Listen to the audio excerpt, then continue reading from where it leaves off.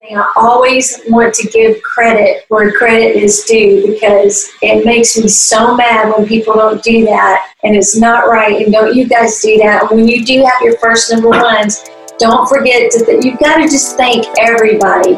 Just call your plugger's name out from step. I promise you, it's what we live for. What's up, y'all, and welcome to the Music City Playbook podcast. If you're an aspiring musician, artist, songwriter, or producer, this podcast is for you. It's my goal to keep your dream alive. My name is Forrest Whitehead. I'm a professional songwriter here in Nashville, and I can easily remember what it was like starting out trying to get my career off the ground just a short 10 years ago. And I want to pass along some of the key things I feel set you apart as a successful creative. So thank you guys for being here, and be sure to check out musiccityplaybook.com.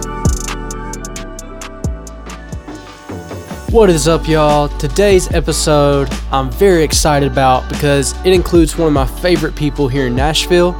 She has been a publisher, she has been a manager, she has worked A&R, she's been on all sides of the business. She had a hand in developing hit songwriter Jimmy Robbins. She's worked with Ashley Gorley, pretty much like the biggest songwriter in Nashville. She's worked with Luke Laird, one of my favorites, and another one of my favorites, Kat Gravitt. So many huge songwriters. She's worked A&R services for Miranda Lambert, Ashley Monroe, Jessie Alexander, the band Perry, American Idol, America's Got Talent. She's done a little bit of everything. On top of all that, she spent years working for ASCAP as a writer rep. So she knows exactly what to look for whenever it comes to finding talent in a songwriter. Not only does she know what to look for, but she knows how to take that artist or songwriter to the next level. I'm so excited to introduce you guys to Leanne Phelan. The content of this episode was also taken from another live workshop. Leanne was kind enough to come join me right whenever I started Music City Playbook, and we actually got connected through Music City Playbook. And I'll talk a little bit about that at the very top of this podcast. And I'll say this, if you're trying to get a meeting with somebody, you're trying to get on somebody's radar, it really is all about timing. Check this out. How are you doing? I'm doing great. How's it going, guys? Wow. Thank you so much for coming on here, Leanne. Thank you so much for making time for us. Let's just be honest. How did we get in touch, Leanne? Was it through the playbook or was it not? It was through the playbook. Okay, guys, if this is not the evidence right here, I wanted to meet with this lady a long time. She worked at ASCAP for a long time. I wanted a meeting with her when I was just a small little shrimp trying to get my thing going. And I couldn't get a meeting. I'm telling you, it wasn't me, but hey, political things happen for sure. But at the same time, it definitely was true because I've been pumping you up. You did a lot influential to Jimmy Robbins' career, and that was somebody that was young and killing it. So for me, he inspired the shit on me. So let's just jump right in and just talk about who you are, what you're doing, and what you offer people. Well, okay, that is so kind of you, and. First, I want to say that it is an amazing story how Forrest and I have reconnected. And I just, a friend of mine, Courtney Cole, said, you need to, because I was doing these free creative meetings when the COVID stuff hit. She's like, you need to check out Music City Playbook and see what Forrest Whitehead is doing. You've been over there. So I just went over there one day and I was like, oh my God, this is amazing. Commented, he DM'd me, and then we've been meeting ever since, and we have a joke that we don't get off the phone in less than an hour. So that's that. He is so on fire for what he's doing, and this would be advice across any career, but Forrest is authentically receiving something to share. And I just think it's so evident to me, and I was so drawn to that. That is one reason we have been so connected here lately, because I love what he's doing. I love how he's serving. And the energy level is just through the roof, and it's not going to stop because I know what the plans are, and it's going to be amazing. And you guys are lucky to get in early on. I think what most of these people here, they're questioning either how to get a publishing deal or do they need a manager. And you've been both of those roles. You've had success in both of those roles. You've been a writer rep. you know how to find talent, you know how to get songs placed. What are things that you absolutely look for that you can go run out the door and be excited about? I'm actually doing both of those things now. When I look back over the last 20 years, there was a process that for me personally, I went through in figuring out if I wanted to work with somebody. And it kind of, every time I talk about this, it kind of blows me away. But believe it or not, the very first thing that has happened in most all of these situations, and I have been blessed enough to work with some really amazing writers, like the top 5% writers in some cases. But the first thing that happened was the connection, like just seeing them walk in the door, and just that thing, like that instant thing of like, oh my gosh, I want to talk to this person, or maybe there's an energy there just right away. Like there was one person, I won't even say what year or whatever, but it was back when people used their office phones more and you could see who was calling. It's like, so-and-so's calling, who's getting it? Like you don't want to work with that kind of person that is either going to drain you or whatever. So the connection, right off the bat, if you have a bad first impression, first connection, in my mind, it's a pretty hard thing to get over. But let's just say that happens. You get the publisher meeting, you walk in the door, it's just love at first sight, let's just say. So the second thing, believe it or not, was the music. It's funny to say that, but the music for me really was second. And I think, I'm just thinking about this right now, part of that is I think in the back of my mind, I was like, if I feel so connected to this person, it's going to be easy to get him or her in the room with some more of my friends. Like I could just see them hanging out. Like part of it is so relational with songwriters because you're spending so much time together and you're getting intimate very quickly, in a business sense. So that was a really big deal. So then if the music was something that I just really loved, and for me, I always signed people that wrote commercial music, and I do listen to all kinds of music, but commercial music, I grew up listening to pop, and then country kind of became pop music at one point, and it just was a really good fit for me. So I listen like a fan, and I sometimes listen like a singer, but I want to feel something, and that whole, like, is it commercial? Is it like, I don't know. It's just a feeling that I have about it. The songs didn't have to be at a place where I was like, oh my gosh, I could run out the door to Tim McGraw right now with this song. It wasn't that. That's a whole nother level, by the way. But it didn't have to be that. It could just be the potential that I heard in the songs that I was listening to. So there's that. And then the third thing was I would want to find out from you, what are your goals? Where do you see yourself going? What's your dream? And what was my dream for you just in the time that we met? Like, was that lining up? That was a real important thing. Like, could I buy into where you wanted to go with this whole thing? And then the fourth thing was on me. Did I know how to help you get there? And I have had times where 1, 2, and 3 were just check, and I didn't know how to do it.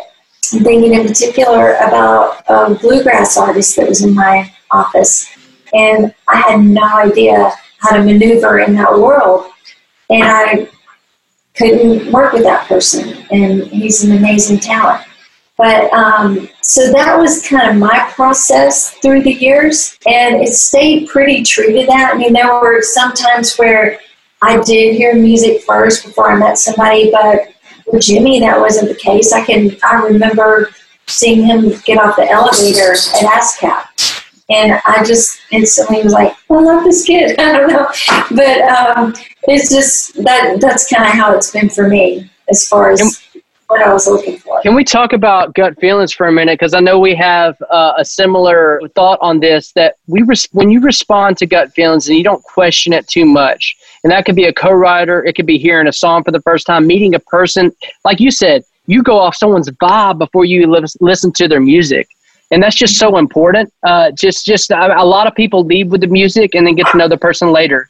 For any kind of relationship, publisher or manager, you have to be able to be real with that person and take constructive criticism from that person. This person has to break you down and lift you up at the same time. How do you go about doing that, Leanne, as far as like navigating how to talk to a creative? Because we're all emotional. We're high and low. Well, I think that we all have gifts, and I think one of my gifts is just being very nurturing, and I'm very compassionate, and I'm never trying to just tear somebody down. Like, I want to be encouraging, and as a matter of fact, I have a little kind of philosophy that I'm working on a couple of different points in the thing that I'm doing. But I was asked this in an interview. It's like, what has been the biggest influence in your career?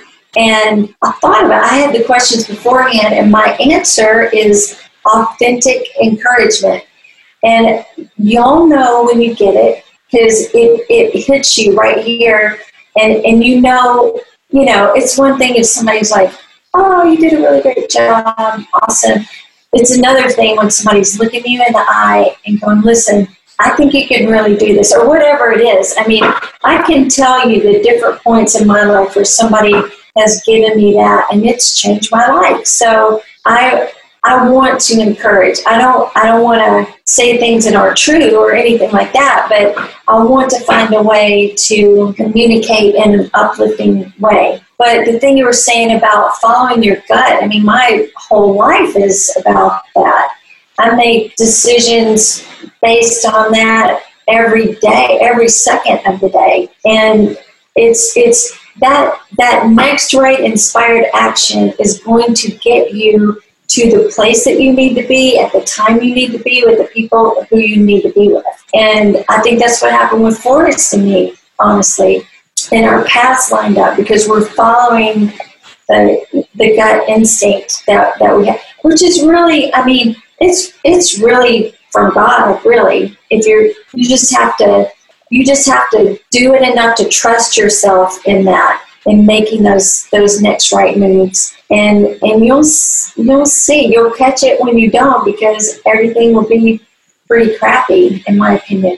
But I was going to say about the song critiques. I was recently talking with a friend of mine, a songwriter that I was helping with some publishing stuff, and he was in one of the ASCAP songwriter workshops, and I was one of the people critiquing along with two other people. And I just asked him, I don't know why I asked him this, but I said, how was that workshop for you? Did you get a lot out of it, or what? What I know now that I didn't know then is he had only written 10 songs at that point, 10. So you can imagine, like, he finds himself in this group with all these other up-and-coming people, and we critiqued his song. He told me that the harsh critique did not come from me, but he left there, like, pissed off, basically.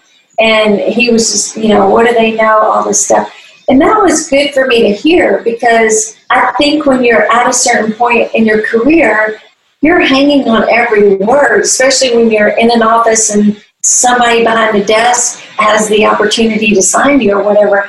But my advice would be, if you don't know that person's track record, or if you don't connect with them, or if you don't trust and respect them, I wouldn't be seeking advice from them. I wouldn't.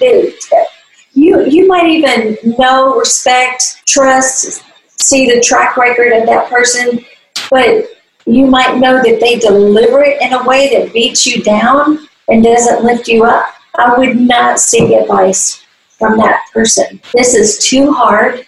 It's too, you have to stay so focused on what you're doing and have such belief in yourself that you have to get built up by someone that is communicating with you in the right way. And what I used to tell people at ASCAP, because there in particular, I'm meeting a lot of people that I may never see again. And I would tell them, like, first I would tell them a little bit about my career, which I don't like to do, but like, why would they take information from me if they didn't know who I had worked with or that I had been a part of this thing in some way? So I'd tell them a little bit about my career. And then I would just say, I'm not a songwriter. I listen like a fan. I listen intuitively with my gut. I want to feel something. I want to just feel a spark or see something in you or feel some kind of thing where I see something that I can help. Just I don't know, just find something in you that I'm looking for that is motivating. But I would just say, I'm going to give you my feedback. It's going to be honest. If it resonates with you, great. If it doesn't, it's your song, period. It's your song. Take it for whatever you want to do with it. Go to the next song, whatever. But if something I say, maybe if when you were writing it, you thought this little part on the bridge was like, I'm not sure if I have the best line there or whatever, but I'm just going to be done with this and see what other people think about it. Well, if I point that out too, and it's, you're like, yeah, I have a question about that part or whatever, then maybe take a look at it. But if not, get to the next song. Like, we're always going to be getting to the next songs, even after a big hit. So it's not that big a deal. Like, don't be so precious about it. Like, everybody's constantly striving to get better. So just, take what works for you and leave the rest behind and just keep going. Don't let anybody tell you that you can't do it or you're not good enough or, just don't give anybody else that power. Hey, real quick, if you really want to know what it takes to become a professional songwriter, I want to invite you to go check out the 7-Day Songwriter Challenge at MusicCityPlaybook.com. I've created a challenge with 7 of the biggest hit songwriters I know that give you daily lessons on how to approach your song like a pro and also explain what it takes to be successful in the Nashville music business. So if that sounds interesting to you, make sure to check out the 7-Day Songwriter Challenge at MusicCityPlaybook.com. I mean, think about it too. We like to give people that power of approval. I did it the same whenever I started pitching a song called Love Me Like You Mean It around town. I played it for a lot of labels. A lot of people just kind of rolled their eyes. I was at a meeting at Warner one time, and Love Me Like You Mean It was my first hit. It was the first song that broke through and it was the first domino that changed everything for me. And I had a label head tell me this song is way too pop. It will never work on country radio. There's not an artist out there that can sing this song. And at the time, we did not know that Kelsey was going to release that project herself. We didn't. We wrote the song. We were just pitching around as you do in town. So people were intrigued by it, but they did not know how they couldn't see the vision. So it's important to find a manager or a publisher that can get on the same page and see that vision. Because let me tell you, that discouragement, you don't forget those things, but it also teaches you that you have to believe in it so much yourself to I respect your opinion, but I believe in the song. And you want a manager that believes with you. And I want to talk about LP Creative Therapy real quick, because this is something I think is super unique, and it's something I want super involved with the playbook. And I want you to explain it, but I want to kind of preface it by saying, if you are somebody who is struggling with directions that don't necessarily need the you should be working harder kind of encouragement thing that you get from me, Leanne is the type of person that you want to talk to, totally tailored to working with hit songwriters. She has a heart for it. There's a passion. The same reason I'm doing the playbook is the same reason she's doing her website. That's the very reason I want to be involved with it with her. So tell us about LP Creative. I like we're saying, Forrest and I both separately kind of just were moved to put these things out in the world. And when the COVID thing hit, I was thinking about, I managed a great artist named Jake Rose. And we had just released music and everything shut down. And, Jake has a team at CAA and Sony ATV and me and Grammy Award-winning producers, and I knew how it felt for us, and I couldn't help but think about people that I would meet with at ASCAP that didn't have those teams, and how it just kind of made you feel lost, sort of. So I just put out a flyer, and I was like, I will do free creative meetings with you in April. And I just sent it out to people that were on my email list, and it got passed around, I guess. And I got really booked up, and what I learned was I had so much fun. Like, it kind of got me through COVID, really. Not that we're through it, but just to feel like I was serving and connecting with people, and it was just so fun. And I actually met my next client through that. His name is Evan Klein. Gosh, he's just a brilliantly talented artist, songwriter, producer.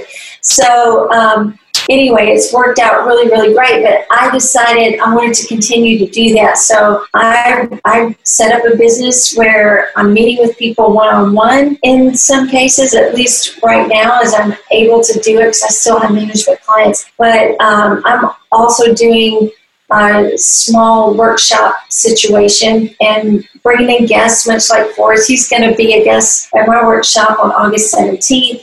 And I've got a lot of songwriter artists that I'm working with in that way. But it's just that time to listen to where you are in your journey, and to help give you clarity to what steps you need to take next. It's just kind of helping you organize your steps towards where you want to go. If that's publishing, if it's sync, if it's finding a manager, if it's becoming a teacher somewhere. There's so many different ways to do this.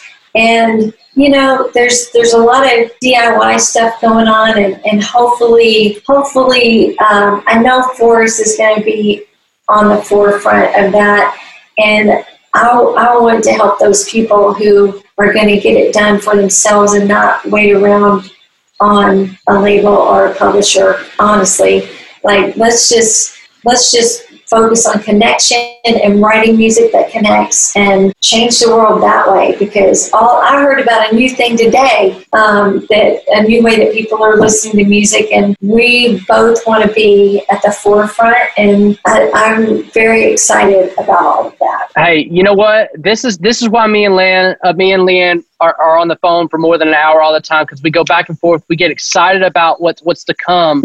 And the fact is that this is somebody who's worked with hit songwriters, who has literally placed hits, that is now wanting to lean into the internet side of things, because she knows that the same type of talent is out there. Some of you on this call could be working with us in a way, but there's opportunity here. If you take Leanne's class, if you continue going on these Zooms, you continue submitting songs, building a relationship, just like any relationship goes. There's real opportunity through this. My goal is to have a legitimate, independent label artist development program through this website, that people that actually are hitting that bar can get the right encouragement, the right management, the right producer, all these things that I feel like between me, Leanne, and reputable people that I'm kind of pulling together to make this thing a real deal. Music City, I want to involve as many reputable people as possible. So there's a lot of publishers out there that would be rolling their eyes at me right now. What are you doing on the internet? What are you doing not writing songs? What are you doing thinking that you have enough accolades or whatever to give this advice? I'm here to tell you that I'm not here to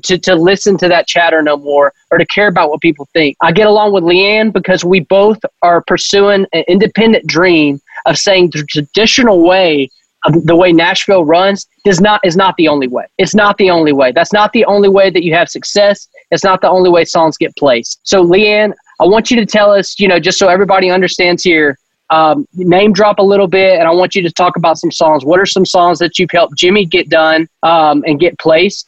What is a song that surprised you that got cut? As we close here, let's just end with something light, and just give some encouragement for these people that, we all start somewhere. Oh, I love this question. I'm going to start kind of at do one from the beginning and one from more recent, but I remember this is kind of interesting too, how things work, and I still think they work this way in general, but the company I was at, Combustion, we got this CD of Gordie Sampson.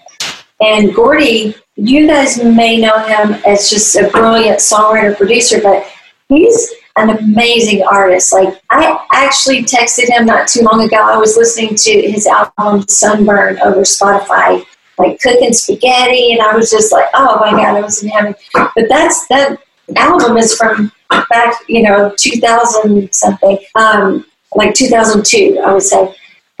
So Gordie, I loved his music. It's kind of like what I was talking about earlier, and it wasn't country, and I just liked him so much, and I would go around town to these meetings, and I would play a Gordie song in there, and it was never right because it wasn't country radio, but people kind of got used to, like, they liked it. You can never go wrong playing a great song. So they liked it, and then people like Brett James and Hillary and those type of people recognized his immense talent, and then I was able to get him in the room with those people.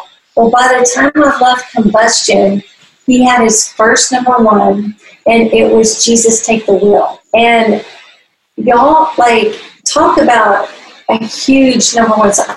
I think it was an 8-week #1 song, but just I had Rusty Gaston on my workshop on Monday, and he said this, and I wholeheartedly believe this is true, but to think about that song, American Idol was at its peak. This girl from Oklahoma wins it with this gorgeous voice.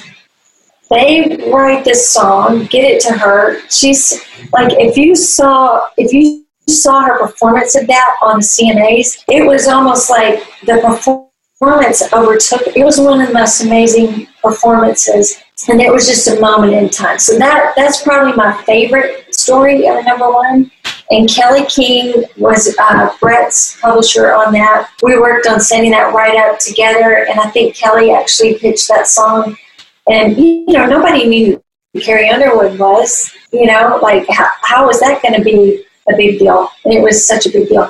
So I was thinking about this cut, which is a little more recent, but there was a song of Jimmy's that my partner on the publishing side with Jimmy was Joe Fisher. Joe set up this amazing right for Jimmy, and his first publishing deal. And I pitched the song, and it was Sure Be Cool If You Did. And let's just say I pitched it in a way that made some people unhappy, and on the label side, and they just thought that it was, the worst hook they'd ever heard or whatever. Well, it ended up being Blake's first single off that record and Jimmy's first #1. And, like, nobody seemed to remember that at the #1 party. It was so odd. But, yeah, there's a little controversy around that song and how it got to Blake or whatever. But, you got to do what you got to do to get it cut. No. So. I love that. Yeah. I love that. So, hey, and nobody is 100%, I will say this, and Jimmy would tell you this too, but the song Beachin' for Jake Owen, which was a #1 song, that song got turned in, I was like, I like it. I mean, it's all right. I don't know. I'm not really a beach person. I'm a mountain person.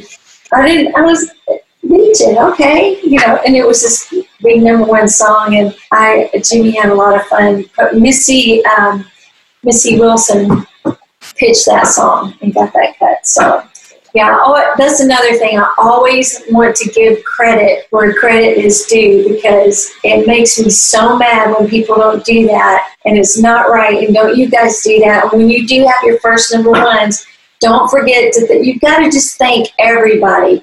Just call your plugger's name out from step. I promise you, it will. It's what we live for. Is for somebody just to say, "Oh my God, I want to thank Forrest Whitehead for producing this track, and I want to thank that." Like, just please do that. Like, don't forget to do that. So. No, I love that, and guys, she's dropping a lot of names, whether it be Joe Fisher or whatever, that are important. You're talking to somebody that has been connected in the industry not for 2 or 3 or 4 or 5 or 10 or 15, 20 years, okay? So she's seen the industry change a lot. So as we wrap up here, Leanne, what is the importance of the internet and building a following and marketing your brand on there? How does that play into you getting somebody a deal or helping somebody get seen and an opportunity? Oh gosh. Well, this is a little bittersweet because, it's, I think people have to find their own style with their social media. I mean, if you think about it, think about somebody like Chris Stapleton. He's not really on it, really. I mean, they would post some show pictures. It's not like Chris Stapleton's DMing people. You know what I mean? It didn't fit his brand. And so I think you have to be very smart and savvy about how you stand out with your social media. I think everyone right now is craving connection. So whatever you do, through your songs or your social media or whatever, just strive for the connection. And the only way you can do that is to be authentic in your writing, your artistry, or what you're putting out there as your brand. It's the only thing. I'm taking a class right now, an online class from this woman named Kathy Heller, and she's a songwriter, and she does a big workshop about pitching songs to sync, and she's just an amazing person. She has a podcast now and everything else, but her level of connection, she is so herself. If you got on her Instagram, she's checking, I feel like I know the woman, and there's 300 people in the class.